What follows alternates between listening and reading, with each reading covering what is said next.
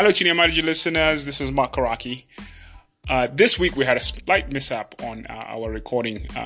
Towards the end of the podcast, my phone, which is where I record the podcast, ran out of storage space and it stopped recording. So at around minute 54, we had to switch the sound to the sound that was recorded on the video side, which I was using my other phone to record. So you'll notice a drop in sound quality at minute 54. So bear with us in this particular instance, a small technical glitch. But this is what happens when you are building a startup. So this is a great episode this week with Mary Mwangi. It is full of insights, full of laughs and just high energy. So enjoy the podcast. So first of all, you're looking fabulous. Thank you. Actually, I was going to say, no, I'm kidding. You're not even here for the podcast. You're just here for the photo, for the picture. That's what I said. But I didn't even have time to do anything this morning. I had to be up and about very early. Oh, wow. I was like, what am I even wearing? I was like, I told Marcus, can I sleep? I was like, forget it. It will be another day. But so if you're not slaying, I don't know how people have no hope then when you show up. When I show up, yeah. I could have gone an extra mile, but it was like, okay, simple goal. Let's go. Okay, let's start. Yeah, good to have you. We already started, by the way. Oh, wow. Welcome to the podcast. Well, thank you. Yeah, so the Chinyamaji podcast, Impact Africa Network, Mary Mwangi Data Integrated. It's been a long time coming. You and I connected first, like you said, maybe a year and a half ago. Before you moved here. Before I moved, yeah. When you were doing your exploratory findings, if you were going to make it a place to be in Nairobi for you. Yeah. You were trying to explore it. Yeah, I was doing my groundwork, my market research to see if I could actually survive the Silicon Savannah. Let's see what kind of guys are here. Check us out. But yeah, so from the first time I met you, you're an enigma is how I would describe you. The first thing that stands out about you is just your positive, can-do, always smiling, positive energy that I see from you. And that's when I think about Mary, that's what I think about. So I guess my first question is, where does that come from? Is that tell me about that. Is that even a real thing? How do you do this? Especially being an entrepreneur, knowing how difficult and challenging it is. What keeps that smile on your face? I don't know. I guess I've been smiling a long time. I don't know any other way not to smile. I mean, sometimes, the smile goes, but when I have to be my tough self. And it's not a very comfortable place for me. So I find the smiling place is more where I am more comfortable. And it's more me. It comes very natural to me. Okay. So the other ones, I really have to think through on how am I going to come out? How am I going to sound? How is it going to impact somebody else? When I have to try and be tough, I have a lot of considerations to take in, but when I'm being myself, I just flow. Awesome. So you're mostly positive, like happy. Are you conflict avoidant? Or is that what I'm hearing from you? Or? No, what I'm saying is when there is conflict, it just requires a bit more energy to deal with. Yeah, I mean for everybody, I'm sure. Yeah. Do you think for you it's more than most people? How would you know? I don't know, but maybe in some cases, but it's something I really have to work hard at. Right. I think even since I was a child, I was one of the kids that, if something happens to me 1 minute, the next minute I completely forget about it. Mm-hmm. And then I keep getting hurt so many times by, different things. Then after a while, I'm like, okay, how do I learn to deal with this just to make sure I don't put myself in that situation anymore? So quickly trusting people and... Yeah, and I guess just looking too much on the positive side and forgetting everything negative as soon as it happens. So I just have always been like that. So it's harder to forget and live like that because you need those lessons. Yeah, yeah, you need the lessons, but does that suggest that you develop kind of like an overly vigilant mindset that puts you in this low grade stress zone? I mean, what's the alternative? How when you say learn from those lessons, then what? Like, how do you now show up in the world, or how do you imbibe that? It's just that whenever you see it somewhere, then you're able to recognize it. Yeah, and not just go in like, oh, rose-colored glasses and be like, yeah, hey, everybody's my friend. We live in La La Land, and it's a happy world. No, none of that. But in some cases, you do need to be more serious, and life is a bit more serious, and Right. so things need to be dealt with, Right. and you just need to recognize when that needs to happen. when that's the moment. Awesome. Great. So great way to kind of get started. Do some psycho analysis conversation here. I know. And so generally speaking, the podcast is always really for the people in the ecosystem to kind of know you, give your background, where you grew up, high school, whatever, just high level, and then also your journey to founding your company, your entrepreneurial journey, because maybe Data Integrated is not your first company. And actually, what we should do is do an introduction.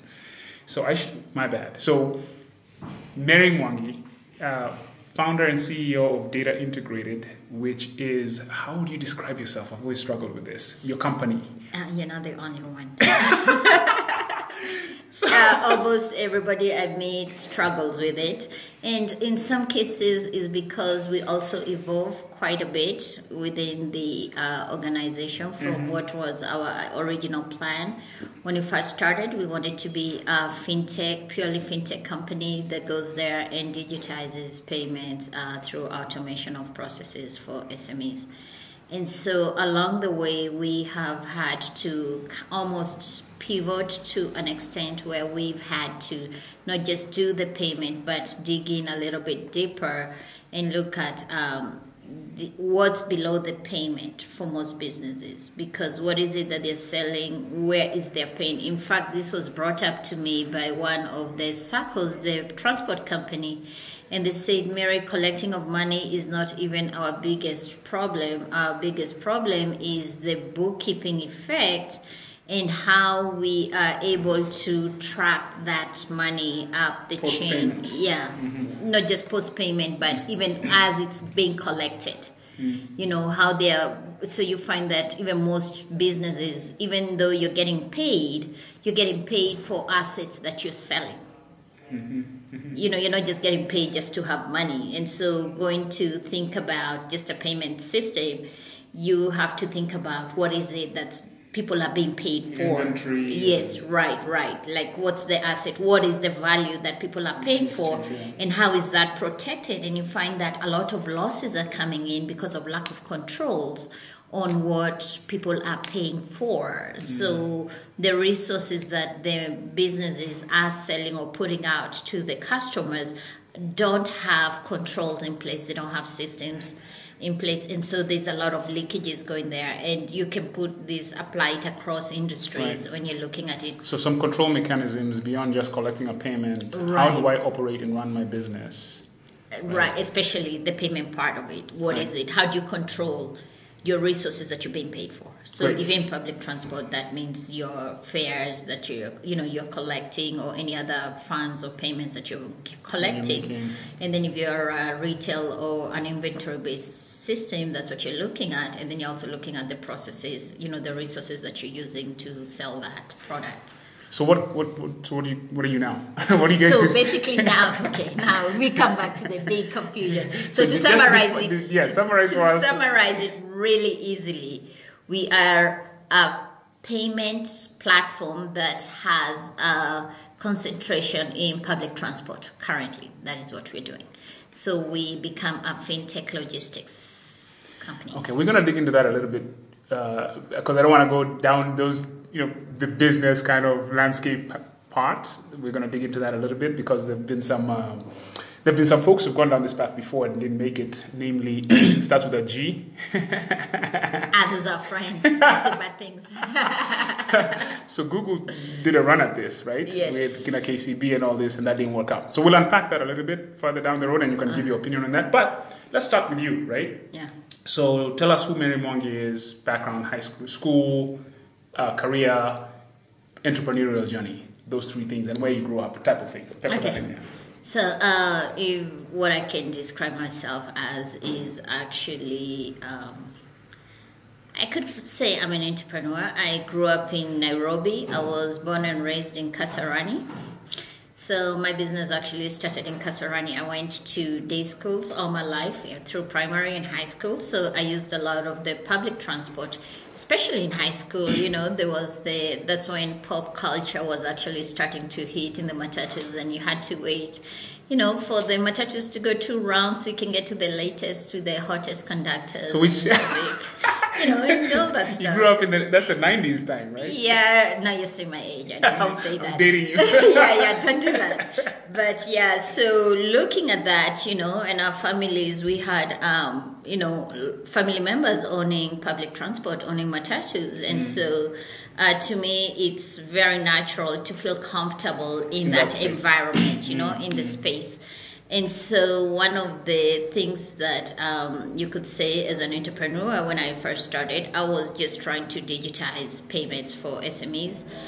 Looking at then M-Pesa, which was just a transfer solution that people are just using for money transfers. And I thought this would be a great resource for digitizing the local small businesses, the local traders and all that. And so we set up to build a point of sale systems around... The matatu? No, just around small businesses. Okay. But then when we were doing this, we realized that, to really build something for retail, you needed a lot more resources. So we had just done the payment part of integrating M-Pesa into the system and cash, and build a small dashboard. And we're like, hi, we thought we had reached, This is it. This is what you need. Right. This will change your life. Yeah, then we saw an advert in the papers that said, hey, Nairobi is trying to digitize public transport and everything. And we thought, hey, wait a minute.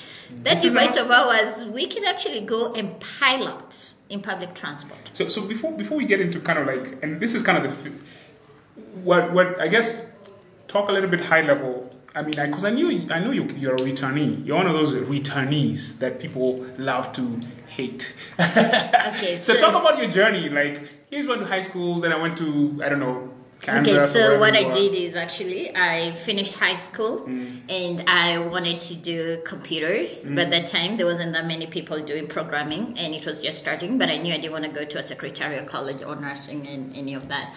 I wanted to just try something different. And the newest thing and hottest thing at that time was programming. So, and where does that come from? The need to actually, or the desire to do something different? Is that always been part of your... I think I've always been some kind of rebel. In a way. I can see it. You can see it. Yeah, so I think there was always that, not more rebel, but I was always adventurous. Okay. So I was always seeking new things. And, at that time there were 2 computer colleges in town, but I couldn't hack it after I finished high school because there was too much, competition between that and trying to be hot and party and all that. So I went to India for a year. All right, okay. And in India, I did a bit of programming, and then I came to Kenya for holidays, and they said, oh, Mary, you can go to the U.S. At that time, the U.S. Embassy was just in town. Went there one afternoon, got my visa. So the next week, I was going to the U.S., and that's how I went. So when I went there, the school was a bit far. You needed to drive, the weather and everything. And Which state? I was in Kansas. Kansas City. It's actually Missouri, the state, but the city was Kansas. And so I decided actually after my little stint in India that I better choose something more quiet and something that's going to tame me. And so I thought, let me get into accounting. And so I actually switched and did accounting. I'm not gonna dig into. I'm not gonna dig into your India experience because it was wild. But anyway, so after that, I finished that. Started working in banking. I got a job as a teller and started out as a teller. Worked for about 8 years or so in banking, doing different roles and with 3 different banks. And so I got a good exposure in terms of Any payments. famous, any known banks? I mean, like, that I would know. No, actually, I did one of the banks in Kansas. I started with Credit Union, which is Okay, basically a Credit Union. SACCO. Pretty much, yeah. It's a SACCO It's a SACCO, basically, yeah. and the front office opened kind of SACCOs. So I did that, and then I learned, that's how I got my feet wet, and then I went in and did payments, check clearing and payments, and then I went and did capital markets within the same bank. And then after that, I went to a small bank in Kansas, in one of the small towns. Jeez. And I did. What an experience. I know. That was a very good experience when I look back, because it gives you the whole view of how the financial industry works in terms of functions. Because when you're in a small bank, you get to do all the banking. I was actually assisting the CFO, all the accounting of it. Okay. So I was able to see like how banks work, every part of it, how everything comes together. So I got quite a good understanding of that. I've worked for the city government, so I understand how counties and payments around that work. City government in the U.S. In the U.S., Okay. yes, and then different organizations in systems, changing the systems, enterprise systems into legacy systems into enterprise systems. So I completely understand where problems come for small businesses. And then going to Kansas, in the middle of Kansas, in the small towns, I also watched how a lot of those small businesses had actually not made it.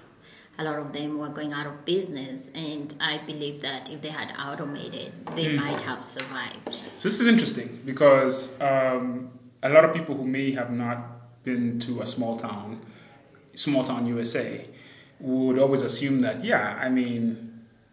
whole of the United States is kind of very automated, developed from a technological standpoint. So my corollary is I was in the Bay Area Tech Universe, but I also went to school in West Virginia, in a small town, University of Charleston, West Virginia, and I knew both worlds existed. The point I'm getting at here is, it's interesting that even in the States, you're saying businesses went out of business because they did not have automated systems and their processes. Yeah. Wow, that's an interesting. So open that up a little bit in terms of, prove that in terms of maybe an example of where you saw that happening specifically. My daughter used to go dancing in Missouri, and so we would go to this small town. There's a dance class right next to it. There was a few shops, and you found that after a while, those shops actually were gone.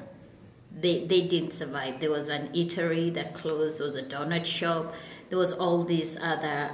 There was antique shop, all those shops, and after a while, the whole square that had those shops, they all closed. Interesting. And then when I was in Kansas, one of the things where the bank was, if you looked around, all those shops had also closed. Had Walmart at that time? That is when Walmart and Target were really picking up. Right, got it. And so people were going to Walmarts and Targets, and then that is where everybody now started shopping. You look at Kenya, we are looking at everybody is going to the Tuskies, everybody is going to the Carrefours, and all these other game shop and all these other big shops that are coming in.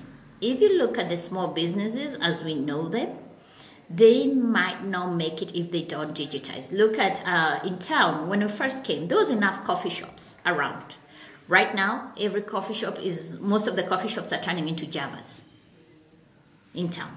You go to one side, and that's where everybody's going. At the first place, nobody was believing you were going to be buying. This is the Americanization of the consumer business landscape of Kenya. And it's going to happen. So let me ask you a question.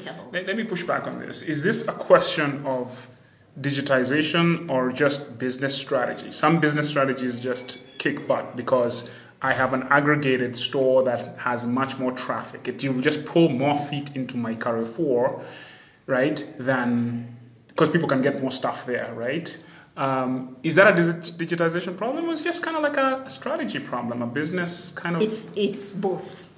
Okay, tell me how you think a small business can survive that onslaught by digitizing? Okay, Where are you going let me with that? tell you one thing. When you look at small businesses, and especially in the retail sector, people are just buying products and keeping them there.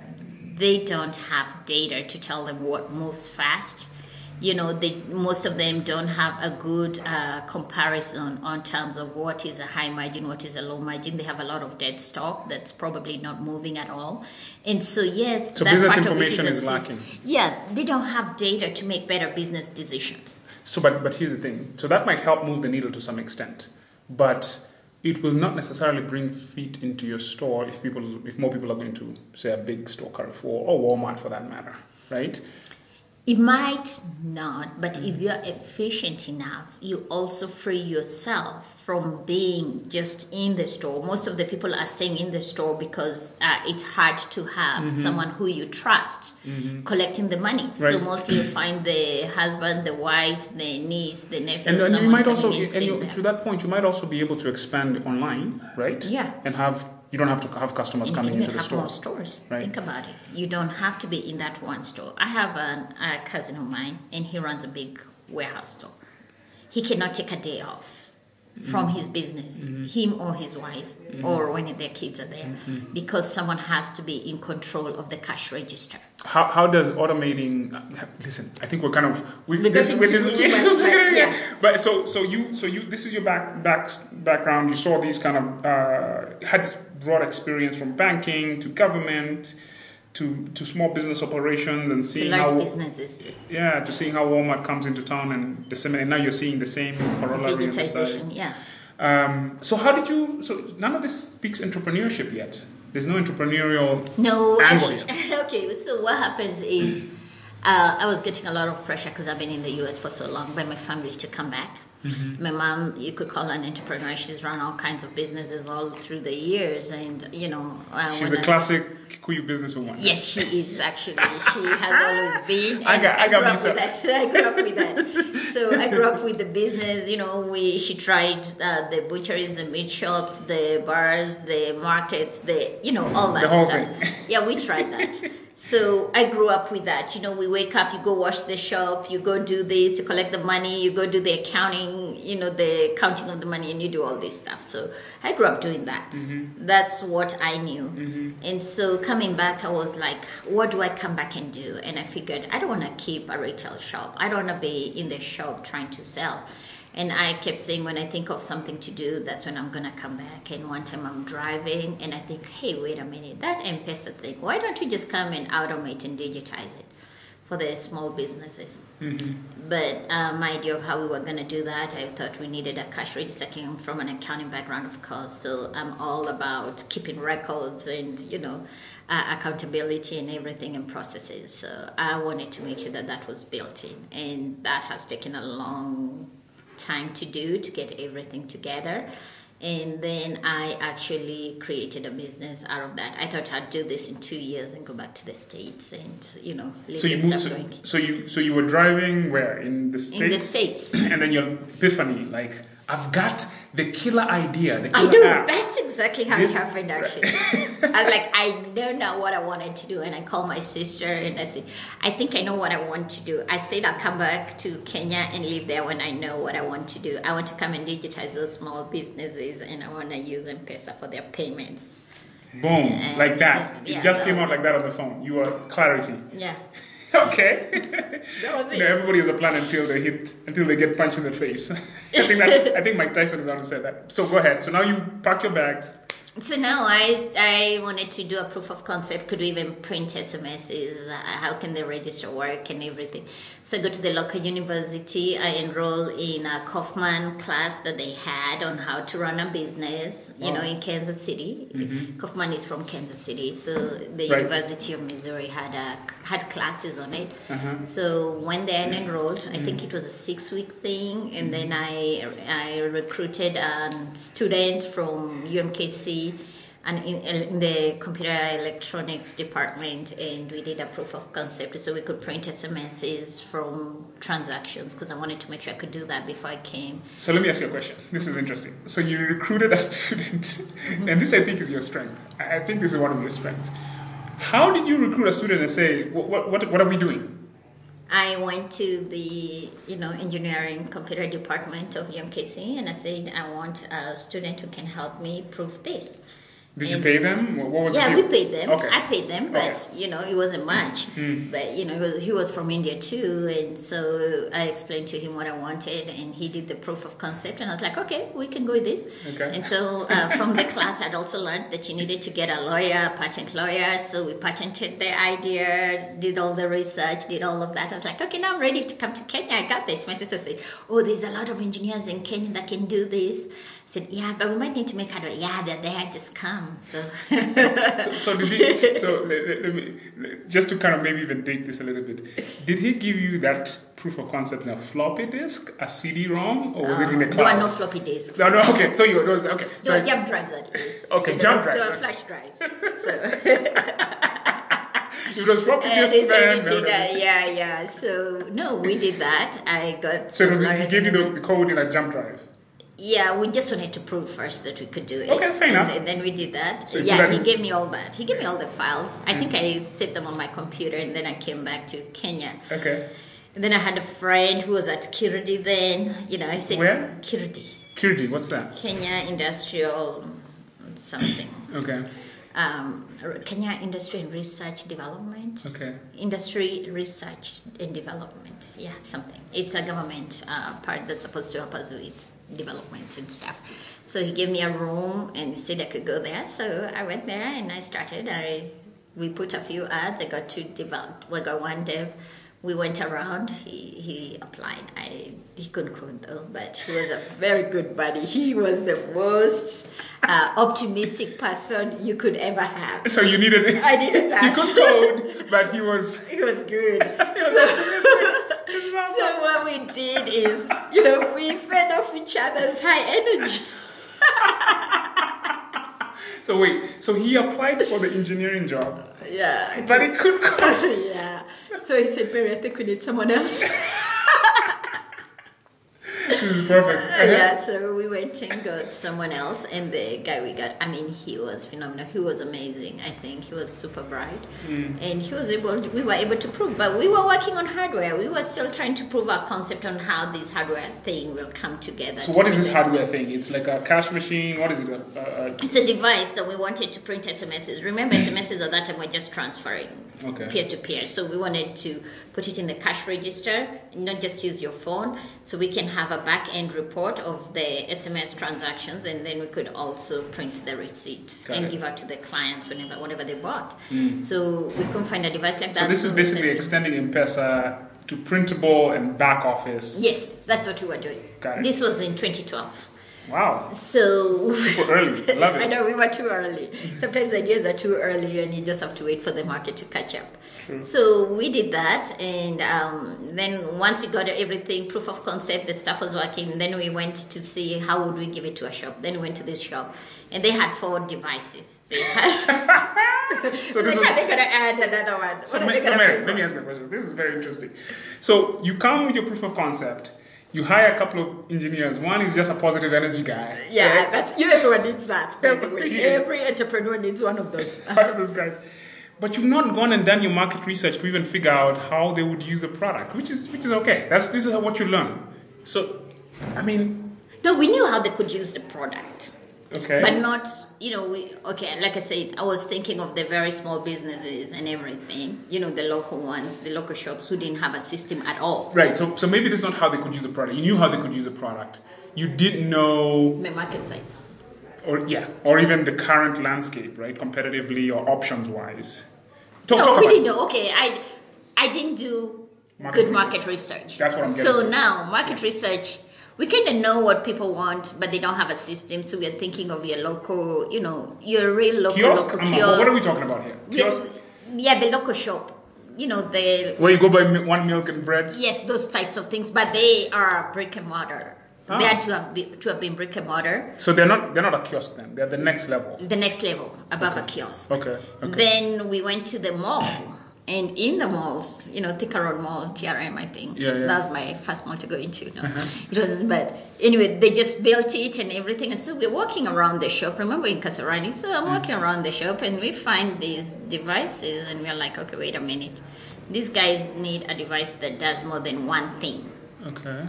You know? So the one with 4 devices, there's one shop 4 functions. Yeah, it had 4 devices. It had a cash register, it had an ETR machine, it had a phone that they were using for M-Pesa, it had a credit card machine on there. Wow. And you know, and then now you were gonna add a 5th device to them. And what was the 5th device going to replace? It was gonna replace the phone that didn't have anything. Okay. Yeah. Okay, so at least you could replace the phone. Yeah, you could replace the phone, but they weren't gonna buy just that for the phone. We didn't think that was a good market push for us. The value proposition wasn't compelling enough. It didn't. Yeah. So we thought, hey, wait a minute, let's add credit card to this thing. Okay. And all this other stuff. So expand the value prop. Right. So I called a friend. I said, hey, I want to meet Visa because I have this device. So we take a, rugged, funny device thing and prototype thing, if you want to call it.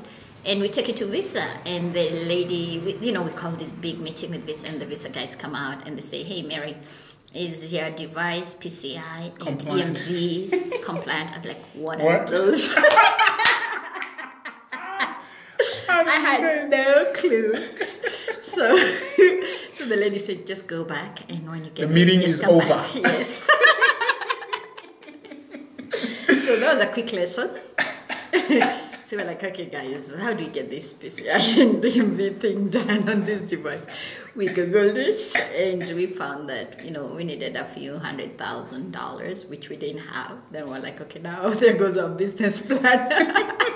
So forget credit cards. Forget that stuff. And then we're like, okay. And then one of our friends said, you know what, guys, why don't we just find something in China? Why don't we just find something in China and then we just ask them if they can customize? Because the biggest thing is we just wanted to print the SMS, and the devices currently in market couldn't do that. And then we wanted to combine all these other things. And then we find something in China, we buy that has all the certifications and all that. So that's PCI compliant and all that stuff. EMV and everything. So you can buy an off-the-shelf PCI compliant device? Is that what we're getting at? Yeah, you can. Okay. But now you have to add now all the other development, because remember we wanted a dashboard, we wanted it to be able to send information to the back office, and then we wanted to do all these other integrations that we wanted to do with, the M-Pesas, the Airtel money, and all of that. We want to integrate everything in this one device.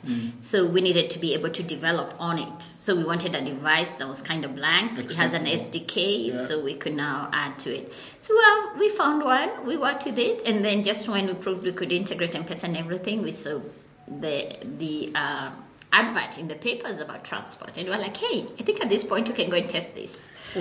Wait. So now, Mary, this is I want the audience to get it. So you are first of all looking at shops, then you see an advert in the newspaper of transport, and you're like, I'm gonna go after this. No, you know what? Okay, we had developed up to the point, but we didn't have an inventory. We needed an inventory to take it to the shop. What do you mean by inventory? It needed an inventory system where now they're able to see that. But we figured we can easily put a ticket in this device without having to worry about creating a full inventory system. So now you had reached a point where you realized, God, we got to build this inventory system. The market was asking for more than what you had? Yes. Okay. Yeah. So how many conversations did you have to get to that conclusion? I mean, we don't have the whole story.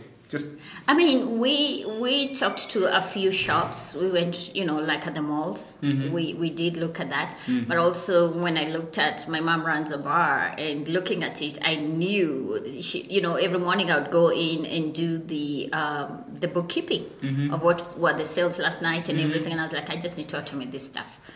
Now, I knew that was required, and I knew what it takes to do all that. It's a long process to build that system. And so at that point, it's like, okay, we need to pilot something just to see that we're on the right track. So now you see the transportation ad. What was the ad saying? There was a meeting at KICC, and this Matatu thing was going on. So I called my sister, I said, do you know anybody in the industry that can get us this? So she says, yeah, actually, we know someone who can introduce it to MOA. So MOA, Matatu Owners Association. Okay. So we got introduced, then they invite us, then we go there, and then I look at what they're trying to say. This is when Google and everybody now is coming, and they're talking about how they're going to launch this product, and they're trying to get the buy-in now from everybody. But there's no interoperability, so I said, So I stood up and I asked a question, and I said, wait a minute, that doesn't make sense. How you want me to buy 5 different cards, and then that I will have to have money, and then I have to decide which matatu I go in if it has my stuff, my card or anything. I think that doesn't work. This is interesting. So basically, there are many players in the space. Each one was offering a unique card. And there goes our phone. Each one was offering a unique card. Yes. That was a play, right? Yeah. And everybody was competing for the market, and they were not thinking about the customer, like you just said. Yeah. Like everybody, now I would have to have 5 cards to come on matatu. Right. Then ask them which card they use. And then have money in each and every card just in case That's you get ridiculous. into the matatu. What the hell is it just this? didn't make sense. So I stood up and I asked, and because there was all those people over there, I think some of the people in the industry, the owners and the drivers and all that, were a bit intimidated by the whole setup. So nobody was asking. Who was in the room? I don't know. It looked like KCP quite a was big in the room. setup. I think they were intimidated. So when I asked the question, and I was sitting in the audience, after that, now everybody wanted to come and talk to me. Hey, well done. So I guess it was a good way to market myself, and that's how I actually started getting contacts So from you started the building a public. relationship because you Yeah. basically asked the question that everybody had in their minds. Yes. But they were too scared to ask. I think so. Awesome. So now after I asked that, then I got a lot of contacts, and everybody wanted to buy our system, and they wanted us to work with us.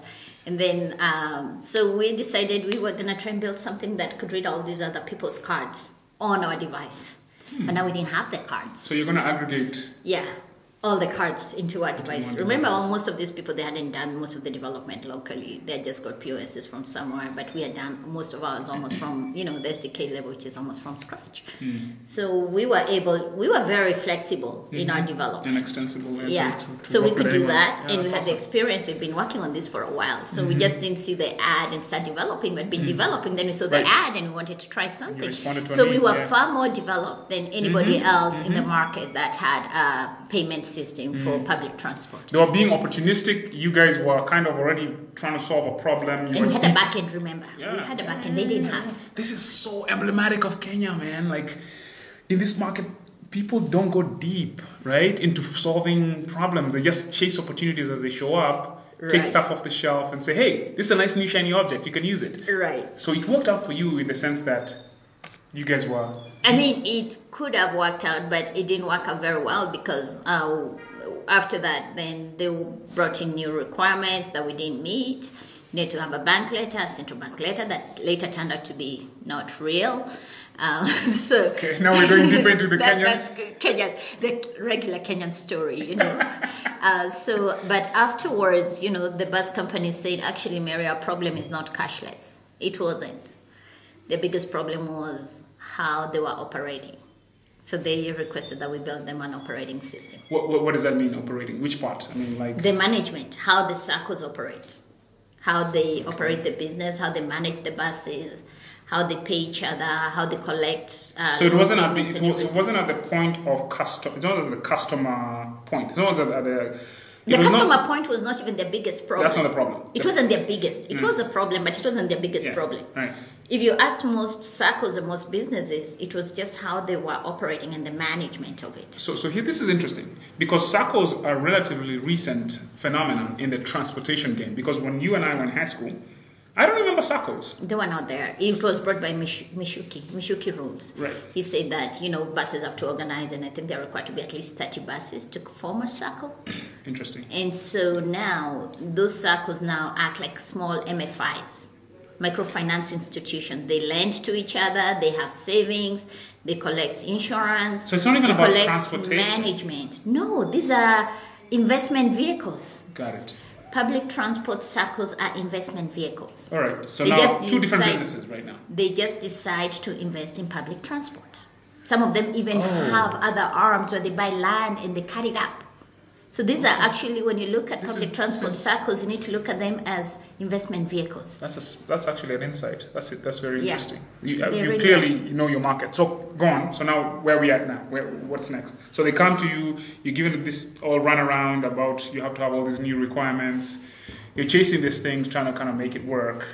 Yeah, and then we realized just the politics of it wasn't something I was prepared to do. And anyway, it wasn't our core business. The job was too much. I was like, that's not even our core business. Let's get back to where we started with the retail and everything. And this is how many years into the thing? So this is 2012. Where are we now? No, this happened in 2014, 2015, by the time this stuff is happening. Okay. So we, the politics of cashless and the buses and everything, we said, okay, guys, let's let these guys run with it. We don't need to be in it. Let's get back to our core business, which was building solutions for small businesses. And that's what we did. We went back to do that. And then the bus companies came back to us and said, no, Mary, actually, we liked your system. You guys just didn't get the letter from Central Bank, but can you please build for us this system? Because we think you can. So that's when we looked and said, okay, we can do this. So they pulled you back to the... Yeah. So now we were pulled back to the public transport, which I wasn't even planning to be in. But they said this is a solution which worked for us, because now at that time we were having issues getting bank partnerships to get our credit card part running. We were having trouble getting our ETR certificate from KRA so we could do ETR on our device. So it's like, okay, all we have to do is create payment receipts and a dashboard for them to collect money among each other so we can start selling this. So we were like, okay, so it's a low-hanging fruit. You didn't need all these other... No, we didn't. Infrastructure kind of certification thingies. No. And that's so... Why do you think it was so hard to get those things? Kenyan issues.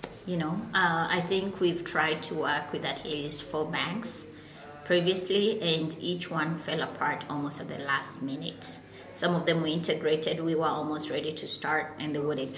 But what I think with the banks, the issue was their infrastructure wasn't ready for outside integrators. So it was more technical than political? Or in some cases more... I think it was more technical, I would actually say.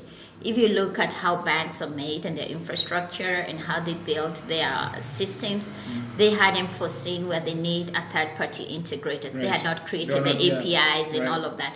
So by bringing someone in who they don't know very well, they're exposing themselves and their whole banking system to an outsider. So you would really have to be known and have all this clout, and a lot of trust for you to get in. But at that point, I didn't realize that, and you just have had to build this relationship. So let me ask you a question. So, okay, looking back, who were you talking to at the banks? Or were you talking? Sounds like you're talking to the technical people. No, I would talk to the business people mostly. Okay. First, you have to get the contracts ready and done. And then they would tell you, okay, you can just start even with the technical as we clear this. And what I've learned is there's no bank, the contract and everything that will clear and get to the end in less than, at the minimum, 18 months. So let me ask you a question. What if you had a relationship with the CEO?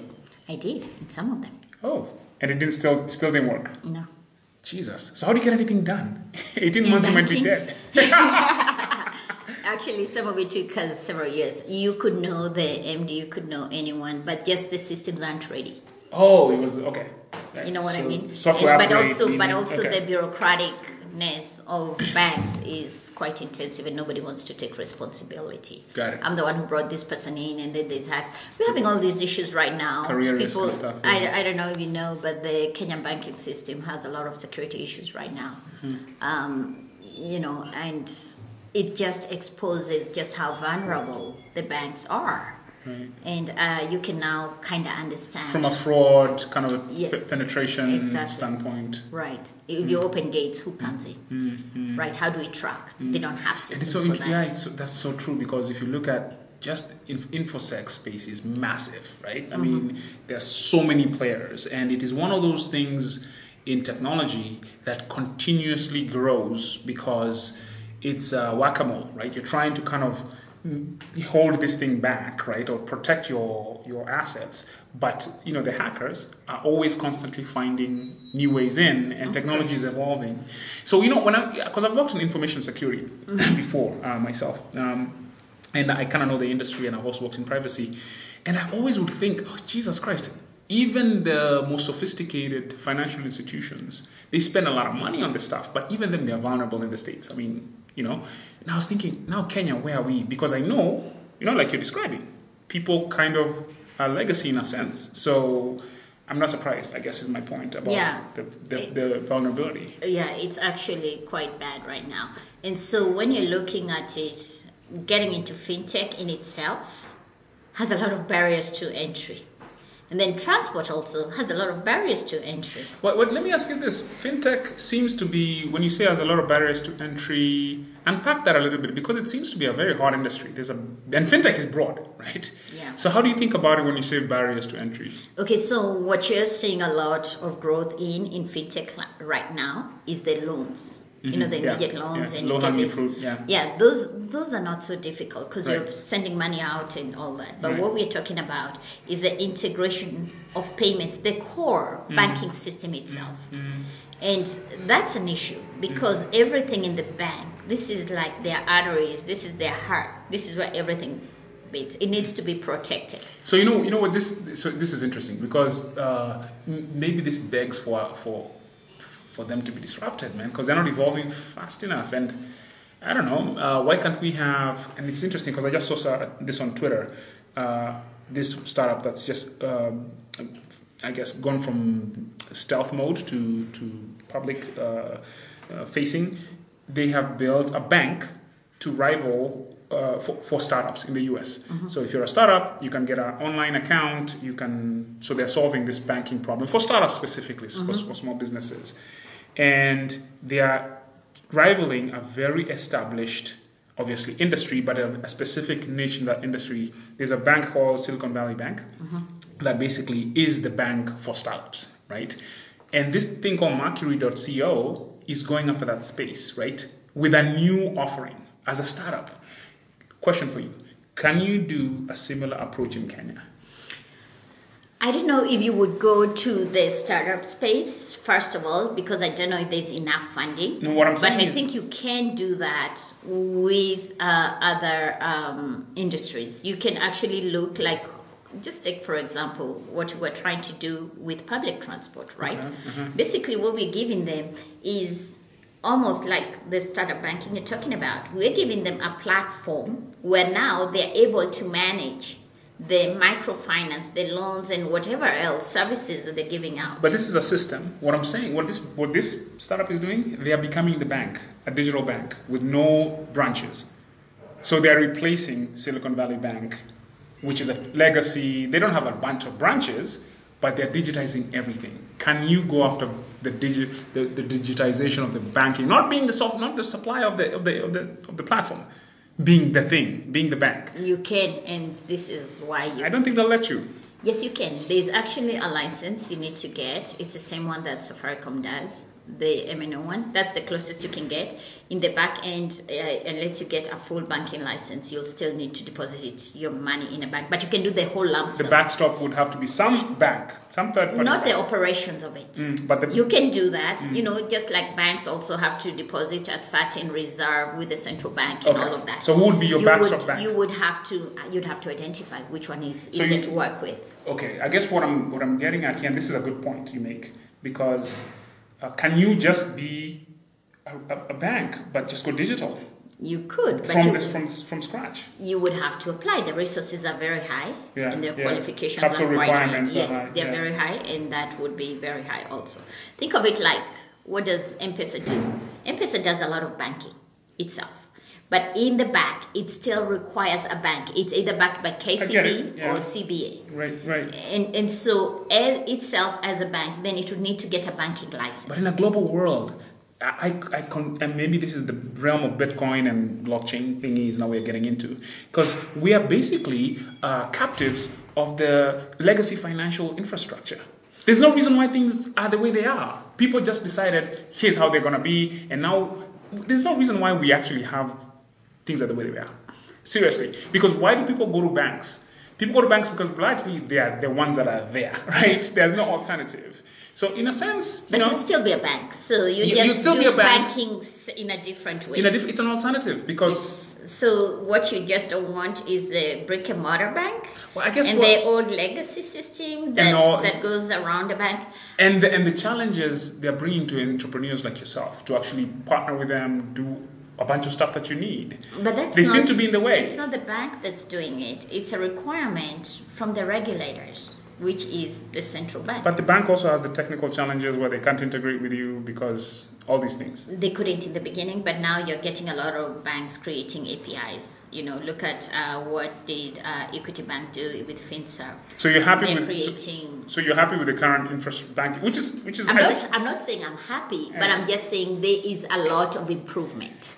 I think there's still a long way to go for it. We're on the same page. But what I'm saying is also in the end, I don't think it should be so much the bank, but the system running behind it. But there's also the system is one thing. Then there's the just the way they do things, the legacy thinking. That is actually, I have friends who are working for the bank, and they say because they've worked for the bank, they're seeing gaps, and they know they want to get into entrepreneurship, and they know solve those problems. So I've had actually people that I've interacted with through the years since I've been here, about 4 of them have quit working for banking, trying to resolve some of those issues. But I think sometimes we need bigger support than there is, especially in the fintech space, other than lending. If you're coming into payments and solving some of those, structural, cultural, here's operational. The thing. Let's just take a step back. Let's talk about why are we where we are for most of the banking system, the companies that we're trying to do in tech and all of that. And you find that most of them, what they're trying to actually resolve is an infrastructure setup. And that's what we're trying to do. If you look at public transport, what are we trying to do? We're trying to build the infrastructure that will run this system digitally. So to build that requires time, a lot of knowledge, a lot of experts. Some of it we can do it on ourselves. We are looking out to partnering with some partners like Microsoft, Google, and all these other bigger companies, that know and have done this, InterSwitch, and all those other guys who come in and bring their expertise to us, and they're saying, Mary, we can help you move to this next level. Mm-hmm. But if you're looking for those kinds of experts in this region, they're just now arriving. We didn't have them locally. So it's not just funding that's a problem, it's also the expertise, skills to sometimes industry specific that actually realize that what you guys need to build is probably even something that hasn't been built out there because it existed before. Right. So you guys are starting from scratch and now building that so that all these other fintechs and all these other companies can come and be able to bring now their apps and everything on top of that. Mm-hmm. Now that is... So it's platform development, infrastructure, ecosystem, completing that whole circle, because now you're building a product that's almost like an island unto itself. Yes. And it can't work in the existing environment. There's just nothing to hold it down there. Yeah. Wow, that's good stuff. Listen, I mean, you and I can talk for forever. I know. And I have some other questions that I wanted to ask you as we kind of work towards wrapping up over here. So challenges of being, I think we've kind of gone through some of these, challenges of being an African founder. Maybe we haven't talked about that, but African founder and a female founder. I mean, maybe take one at a time. Being an African founder, the challenges, I would say, is in the beginning, there were challenges being an African founder. I think for right now, it's just trying to fundraise. The usual story, money is going elsewhere and all that, but also I don't want to blame it on me being an African founder. I also think I wasn't ready yet for the systems and everything that's been required. We didn't put that in from the beginning. So there's two sides to it. You're saying there's the fact that you're an African founder, which is a thing, right? Yes, yeah. But there's also the fact that you're not ready to actually absorb capital. Yeah, and that is true, not to the level that you want. And sometimes we will take that. And being an African founder, you take that, but you understand the African problem, and you're taking funds from people who don't understand the problem from an African side. Mm-hmm. So it kind of takes away your control of the product you want to build because people are going to move it to something they're more familiar with. Did that happen to you? I haven't taken any funding yet, so Okay. it hasn't yet. But how it is a danger. It's a real danger. So when I say sometimes you're not ready yet, you really have to define your product to where someone from outside who is giving you funds will actually understand your product. Mm-hmm. We started with this conversation saying, Mary, I don't understand what you do anyway. It's a big problem. You need to explain it. The reason why I don't understand what you do is because you do too many things. but that's what I'm saying.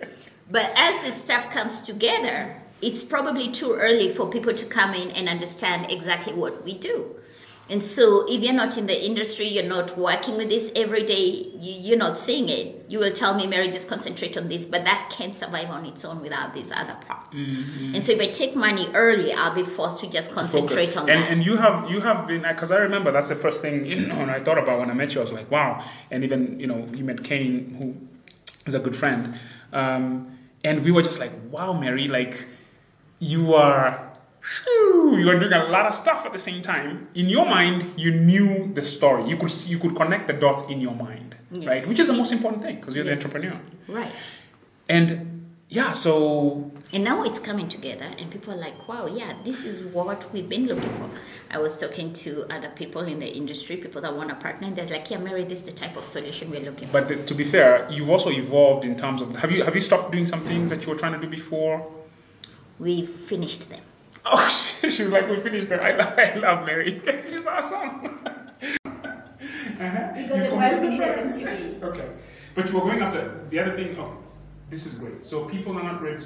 So I guess the message there is you may not, you may, if you absorb capital too early, it could be problematic. And you probably can't even absorb capital anyway. So it's a chicken and egg scenario here. And people will want to give you money. Believe me, they will. And people are taking money. But they might want you to create something they know.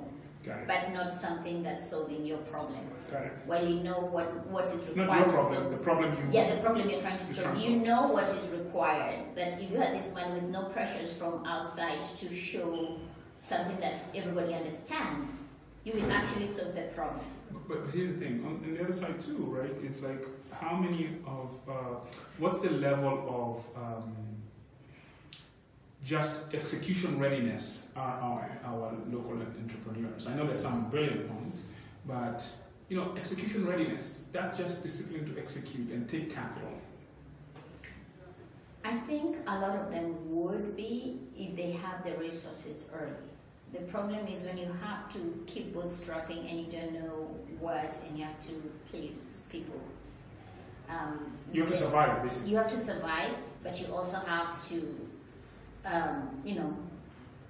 keep creating and solving your people's problem. Mm-hmm. I had some lady, I think I went for a drink with, and they said they were trying to solve something around rabbits. Mm-hmm. Then they realized that rabbits in itself wasn't going to do that, so they needed to bring in more, more animals, more chickens, and more livestock. Actually, I think they went for seafoods and stuff like that. Mm-hmm. But you see, they evolved out of that. But the problem was in the beginning, but then they come out to the market and they do that. But then by the time they are gonna get funding about something like that, it's someone who's gonna say, yeah, I eat fish. So I can understand I don't eat rabbits. So there's no market. But then it depends. Can both exist? You have to be one vertical. I don't know. To me, it depends on what you're trying to do. So if you're taking money, what is your real vision? How far does it take you away with it? Are you still excited about it? They were very happy and excited about moving away from the rabbits to the seafoods and the delivery. Would you invest in that business? Which one? The one you're talking about? I think so. I couldn't believe the people that were actually, moving to that, and they convinced me that, they knew what they were doing. It was something they're going to continue with it. I think I was reading something the other day that they said when you're coming in as an entrepreneur, you're getting people coming in to build. Some people are building to exit, mm-hmm. Other people are building for the long term. Mm-hmm. And what happens is, like they always say, you align yourself with who the investors are. Why are they there? Do they want something that moves quickly? Mm-hmm. For their sake to exit? But they want something that sustains and solves the problem. Yeah, at the end of the day, the investor is investing usually to exit, to get their money back, right? To get their money back. But some people might get their money back without even exiting. Sure, yeah, and you have to look at different structures for that. So, female founder, any challenges being a female founder specifically that you can point to? Or you're too positive to even see the downside? I do. I think if I was a female founder, it probably... If you were or you are? If you are yes, not. I am. Okay, I never think of myself as a female founder, but... That's your secret. I don't know. I don't think I ever see I've always been around women entrepreneurs, women businesses. So you never really thought about this. Maybe this isn't a question that's relevant to you at all. It is to an extent of when I go to try to get those bank partnerships. I think if it was male, maybe it might have moved faster. That's how I sometimes tend to think. Okay, let's move on. So the other one is local cultural weaknesses as an ecosystem, as a people, in the context of business. What are some of the weaknesses that exist? We don't support each other enough. Say that again? We do not support each other enough. Talk about it. Tell me about that. Give me an example, or just expand on that a little bit, because it's so important. What I look at is I will be out into a place that I could easily use your service, right? Or help you build up yourself so I can use that service. But I will go out and shop for someone else because we won't even have that discussion. I was talking to someone the other day, I said, I feel like Kenya lost its Africanness. True. You know, you're your brother's keeper. Right. I feel like that is missing from a Kenyan culture. You know what? I try and encapsulate this and understand it. I've been trying to kind of do this for a while, and that's why I always ask this in the podcast. You know, I call it Dr. Jekyll and Mr. Hyde. Right? This is this character who had two personalities, schizophrenic. One is so pleasant and awesome, and the other one is a psychopath, right? And in the social setting, we're super nice to each other. You know, if there's a tragedy, we are there for each other. We love to be each other's keeper when there's a tragedy. On the social, yeah. But when it comes to the business thing, when you're building each other up, we're not there. We're not there. What happens? The same person. Yes, that's what I'm saying. So, in fact, there's undermining going on. Jesus Christ. It's like an epidemic of craziness. Yes. It's ridiculous. Yeah, I mean, we need, this is a very important thing. And the other thing, so I guess strengths. I guess maybe cultural strengths. Cultural strength. I think we're very positive people. Optimistic. We're very optimistic, and we are carefree. When I look at Kenyans, as much as the culture works against us, it also works for us. The lack of culture too much. We don't have too much baggage. Too many constraints culturally. Yes, that's what I'm saying. So it's a double-edged sword. It is. It really is. So we are easy to flow. We're easy to move. We're easy to adapt. Yeah, that's true. But also the same thing also. There's lack of rootedness. Yes. But I don't know which one we'd rather be. Interesting. Okay. Lessons learned in your entrepreneurial journey. What would you do different looking back? What are some of the things you would do different? I would not do... Public transport should not be my key then. Got it. Okay. I would push other things. I think we would have moved faster if we didn't do public transport. But then I feel that as much as it's a needed product, and as much as we understand it, it does have its constraints to a startup as the first product you want to put out there. Got it. Perfect. So you would not do that now. To be my first thing. Other than now strategy, what are the lessons? Just general lessons, not specific industry lessons. Hiring. Talk about it. I'm not the best at hiring. Because you hire positive people who can code. Yes. I mean, I'm a bit more emotional And I think we do a better job when I know most of my staff who are a bit more, who can easily to distance themselves from certain things. I think they are more objective, and whenever I involve them, it's always a better job. When I come into the management and admin stuff, mostly I don't have my tech family there for me, so mostly I was the one doing it. I think I made a few mistakes. In sales too, I think I haven't been very good at it, so I know I suck at hiring. At least you know your some people, but notice that being said, we have wonderful people that we hired, and I just love my team. It's my other family. How big is your organization right now? How many people? We are about 32 now. We have a lot of interns too, and we are. I hope you pay your interns. Yes, we do. Yeah, because there's a. We actually pay. I saw that. You saw that crazy I wanted to jump in and say we always hire interns. We make sure they have enough. In fact, most of our interns that we hired that had dropped out of school, since we started paying them, have been able to pay back their way back to school. That's awesome. We actually have lunch for our interns and we pay them. We do breakfast and lunch for everyone in their office. Well done. Awesome. Congratulations. That's great. Vision 2030. What's your Vision 2030 for Silicon Savannah? Where do you see this thing being in 2030? I want us to build a great ecosystem. And I think we're doing it. I think if you look, the hubs are more. We have a lot of hubs coming up. But what's the end result? What's the great ecosystem means what specifically? Great ecosystem means talent, it means experience, it means better products, it means more automations for the local businesses. It also means I believe in ourselves that we can do this. And it also, gives us a bit of bragging rights. Awesome. So, I think if I was to put that all together, that should manifest in wealth. We're building. Let me tell you, I was in Lagos with the Google Launchpad. Oh, you were at the Launchpad? Yeah. I was at the Launchpad, and it was lovely, and I love Lagos. And most people say they didn't because of the heat, but I like the heat, and the sunshine makes me happy. So I was there, and I was looking at the structures that they built, and you can feel the heartbeat of Lagos. You can feel they're moving. And in Kenya we're moving, but not at the same speed. Yeah. Not at the same speed. Yeah. But to me, it was so lovely to be in an African city and see just how much it has changed, even in the last 2 years, 3 years. Yeah.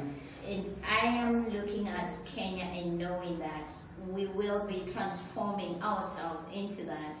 We can cut out the whole corruption stories and the sad stories, but I believe in Africa, if we can get most cities up there, a few hundreds of them, that'll be great. Yeah, I mean, building great companies, Owning. Yes, you can. Yeah, actually, that's true because you can build and not own. You can build and not own. Hello. Yes. Jumia went public. That's what I'm talking about. So African companies need to be owned by Africans. Yes, talk about it. And that is exactly what we're saying. We're empowering businesses so they own. Yes, and this is central to why I moved back from the States. And a lot of times people misunderstand why I've heard people say, why would you move back from the States, Silicon Valley, and so on and so forth. You know what? For me, I had a great career. I mean, I could have ridden that thing to the sunset, but you get to a point in your life where you're like, dude, I want something bigger, something more meaningful. And to be fair, as a black person, you have a ceiling on your career in Silicon Valley. 1 or 2 people can be lucky, right? But that's not systemic. How many VCs do you know in Silicon Valley? How many people who've exited companies do you know who are black in Silicon Valley? Pretty much none, for the most part. I moved back because of this thing. Because I knew we had the talent, we had the market, we had the opportunity, and I could see that we were losing the digital scramble for Africa. That's a problem. Massive. People are not seeing that. I saw a lot of people are not. No, yeah. You and I see it. Yeah. We've been out there. We you. understand. But locally, they're not seeing it. And globally, there's an urgency to it. But most of us want to invest in land and houses. And we don't want to help each other. We see it as a competitive thing. So there's multiple things. It's a house, it's a building, and you ask any Kenyan investor, they will run to put their money there.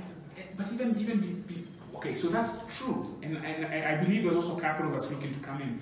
But the other thing you said, we don't work together. No, we don't. We don't work Especially together. the West Africans are doing a better job. We don't work together. This is so sad. Okay. So Vision 2030, we're going to build companies that we own that are big and awesome. That's what we're doing. We have the talent. We have what it takes. And our talent will be out there. Awesome. Final kind of parting shots to tips and final words to any young entrepreneur who, or otherwise, or old, whatever. What are some of the advice you would give to somebody who's listening to this, who's an entrepreneur in the trenches, trying to make it happen? Okay, what I would say is create a product that solves a problem that you really believe in. Awesome. Do something that you really believe in. When I wake up in the morning, no matter how great, no matter how broke I am, no matter how bad things are going, I still have this hope in what I'm trying to do, in what we are trying to do. Which is what specifically for you? Which is to digitize and empower small businesses. You know what, Mary? With that, we'll stop because that's the first thing you said. That's why you came back, and you're still doing that. Yes. Thank you so much for being on the Chini Magic podcast. That was a great one. Thank you.